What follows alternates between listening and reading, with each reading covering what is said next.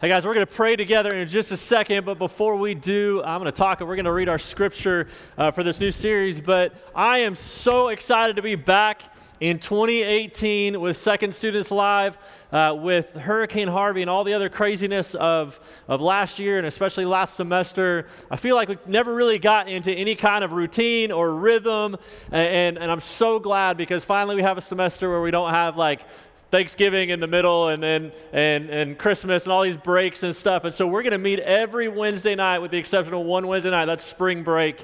We'll get to meet for live. And so I am beyond excited to be back to do this. Now, tonight we're kicking off a new series called Disconnected. Now, here's the thing, and this is the idea behind this series, and we're going to be talking in a lot of different things over the next couple of weeks, but here's the thing.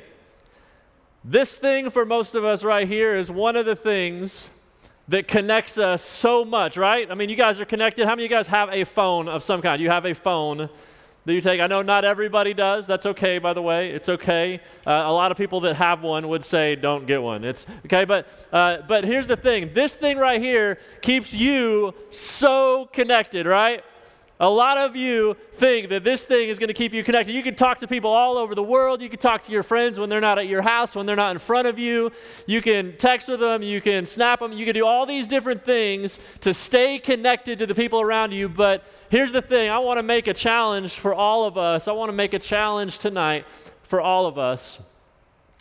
Because here's the thing. A lot of us, when we think we're connected, we're actually disconnected. And here's what happens. Because we're so connected, a lot of times we're disconnected from each other. A lot of times we're disconnected from the Lord. And we're going to talk about that here in just a couple of minutes. But if you have a Bible, you can open up to this. It'll be on the screen as well. But John chapter 15 is going to be our focus for the next couple of weeks. I'm going to read it all since this is the first week, and we'll unpack it over the next couple of weeks. But here's what Jesus says, John chapter 15, verse 1. He says, "I am the true vine, and my Father is the gardener. He cuts off every branch in me that bears no fruit, while every branch that does bear fruit he prunes, so that it will be even more fruitful. You are already clean because of the word I have spoken to you." Jesus talking to his disciples. He says, "Remain in me." This is Jesus talking. I have red letters in my Bible. I don't know what you got in yours. Jesus is talking. He says, "Remain in me, and I will remain in you. No branch can bear fruit by itself. It must remain in the vine. Neither can you bear fruit unless you remain in me. I am the vine and you are the branches. If a man remains in me and I in him, he will bear much fruit. Apart from me, you can do nothing." Everybody say nothing. "If anyone does not remain in me, he is like a branch that is thrown away and withers. Such branches are picked up, thrown into the fire, and burned. If you remain in me and my words remain in you, ask whatever you wish, and it will be given to you. This is to my Father's glory that you bear much fruit, showing yourselves to be my disciples. As the Father has loved me, so I have loved you. Now remain in my love." Are you catching a theme yet? Anybody catching a theme yet? "If you obey my commands, you will remain in my love, just as I have obeyed my Father's commands and remain in his love. I have told you this so that my joy may be in you, and that your joy may be complete. My command is this: love each other as I have loved you. Greater love has no one than this, that he laid down his life for his friends. You are my friends if you do what I command. I no longer call you servants, because a servant does not know his master's business. Instead, I have called you friends." Remember, this is Jesus speaking. He says, "I do not call you servants, I call you friends. For everything that I learned from my Father I have made known to you. You did not choose me, but I chose you and appointed you to go and bear fruit that will last. Then the Father will give you whatever you ask in my name. This is my command: love each other." The challenge tonight, this whole passage talks about staying connected to God. It's a picture of staying connected to Jesus Christ. He says, "Remain in me." The word actually means abide in me. It means to live in me. And he says, as you live in me, I will live in you. And that's what we're going to unpack here over the next couple of minutes. Let's pray. And then after I pray, we're going to show you a quick video. God, thank you for today, for every student that's here. And Lord, as we unpack your word, we pray that you would be the one that would unpack it in our hearts and our minds. so that we would hear from you, so that we would go away from this place challenged and changed, and that you would use these next couple of weeks as a launching point for all that you want to do in the lives of every one of us in this room, and then as a result, through the lives of everyone in this room, for your glory. In Jesus' name, amen. Check out this video. All right, let's be honest. You guys that have phones, how many of you guys have done something like that at some point? Raise your hand if it's true. If you do not have your hands up, you're probably lying.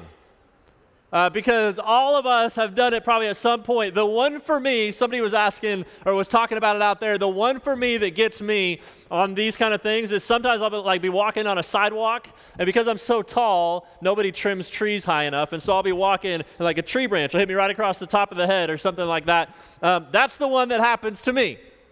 But here's the thing, all of us have moments like this. Now, there was a test that was done a few years ago. It was by a professor. He was actually a professor of psychology from Western Washington University. Anyone ever heard of Western Washington University? Yeah, me neither. But nobody's heard of it. But it was this professor of psychology and some of the students in his class, and they came up with this phrase called inattentional blindness. Inattentional blindness. And basically what they did was they wanted to see what kind of impact this device had on people. And so they went around campus and they wanted to watch and observe people that were on their phone, even if they were just talking on their phone or texting on their phone. And the first thing they wanted to see how it impacted their movement. And what they found was that people who were on their phone did not walk or run or whatever they were doing in a straight line. They moved in zigzag lines, and sometimes they would go like this, and they would realize, oh, I'm supposed to go that way, and they would change direction. Anyone ever done that? Yeah, same with texting. They would change direction. They would be walking slowly. Anyone ever done that? Yeah, that's what I thought. They'd be walking slowly trying to text and things like that. So it impacted their movement. Then they decided to let's see how it impacts their awareness of people around them. So literally they would put obstacles in the way where somebody would be like standing right in front of them or walking directly at them, and they would kind of get to where they're like, oh, they had no idea what was happening in the world around them. And then they wanted to check and see their awareness to extremely abnormal things. You go online and look at all these different tests that have been run with these kind of things, but the first thing, this psychology professor actually dressed up like a clown in a purple and yellow clown suit and had like a yellow hat and all that kind of stuff, and he's juggling on a unicycle.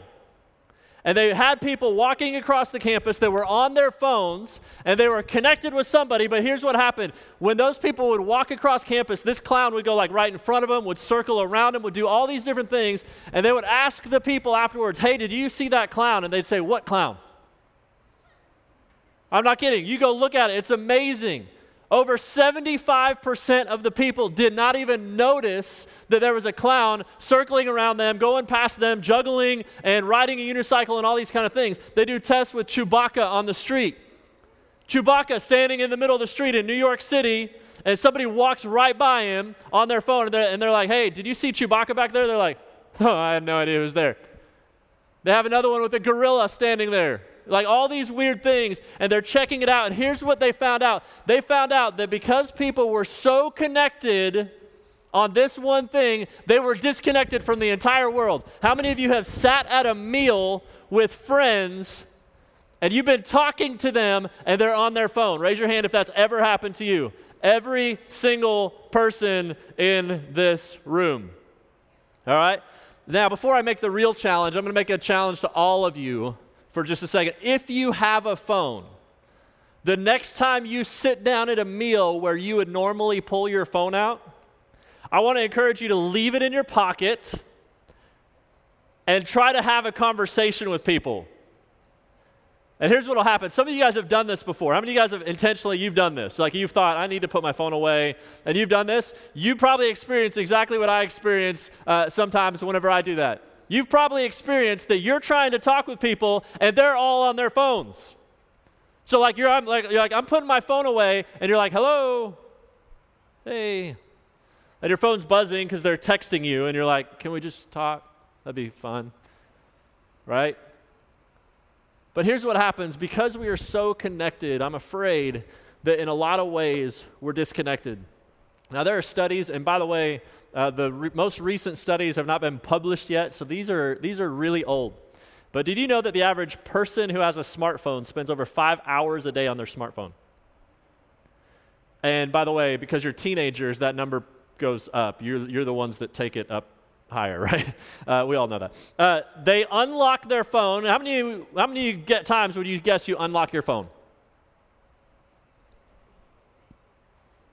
Per day. Just throw out numbers, guys. 20 times? 1,000 times a day? What is wrong with you? They'd be like, I don't know. 110 times. This was a couple years ago when you had to type in your number, right, to unlock your phone. They don't have ones from when you just put your thumb there or you look at it. They don't have that yet. But on average, over 110 times a day, that a lot of us are unlocking our phone. And I've got one too, so I'm not just pointing fingers. I'm saying us in this. Here's the thing about these devices. They're designed to be addictive. Did you know that social media is designed like a drug is designed? They intentionally design it to where it's going to create an addiction in you. Do you want to know why that is? Because these people who create these things are not trying to build them so that you can connect with friends. You might be like, well, what do you mean? That's what Snapchat is. It's just how I stay connected with friends. That's what Instagram is. I just get to see pictures and I post to them and stuff, right? No. They build those so that they can make money. And guess what? The less time you spend on Instagram and Snapchat and all these other things, guess what? They make less money. And so they're trying to get you to spend as many hours a day as they can on that device. Anyone ever played Candy Crush? Candy Crush, all right. Anyone ever played a video game on your phone? Some kind of game on your phone. Okay, all of those games, you'll notice, all of them have something that you're trying to achieve, a level, whether you get 3 stars or 1 star, and then they have all these little things that keep popping up that they're trying to drag you in and pull you in more and more and more and more. And some of us, again, us, have gotten drug in, right? Because the more time they can get you to spend on that, and sometimes you go from one board to the next and they've got a video that pops up that you can't do anything until you watch it. Anyone watched one of those videos before? Yeah, because you can't do anything. Here's the thing, they get paid. They're trying to get you addicted to this device, and unfortunately for a lot of us, it works. It works. And then here's the other thing that's fun about social media is that we're constantly exposed to carefully filtered content from our friends and from celebrities and things like that. So our friends that we know, things aren't going well for, they're having a rough time, they're going to post the picture of them going, best day ever.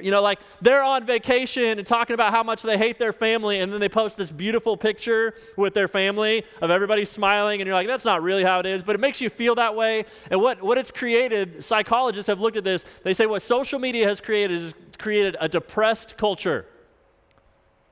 Because I don't know about you, but if you're anything like me, you look at social media and you're like, man, something's wrong with me. Because everybody puts the perfect face forward on social media. Nobody's even girls, let's be real. You're like, yeah, I just rolled out of bed. But you've taken 5 minutes to get the right shot and to put everything the way it's supposed to be and all that kind of stuff, right? That's how it is. We know how that stuff is. Everybody's putting on the perfect face, and so we spend all this time on all these things to stay connected, but unfortunately it disconnects us. And many students today, many of you guys today, maybe you might have a hard time having more face-to-face conversations. If you put your phone and put it on your dresser at your house and left your house and went to a meal with people, you'd be like, I don't know what I'm doing right now. That can start twitching and shaking because really, it's just like you're being off of drugs, right? That's what it's like you're coming down in some way. And there's actually neurological things that happen with dopamine and all that kind of stuff. When somebody likes your photo, stuff happens in your brain and it causes you to want to come back and do it some more. So you're going to post more pictures so the people will like more pictures because it puts that dopamine in your brain, and it's exactly what happens with the drug. Exactly the same chemical reaction in your brain as a drug. And so all of us are disconnected. A lot of us, because we're so connected, we can become disconnected. We can become easily disconnected. So I'm going to make it really simple and I'll be done tonight. Here's my challenge to all of you. My challenge for every one of us in this room is to take 21 days.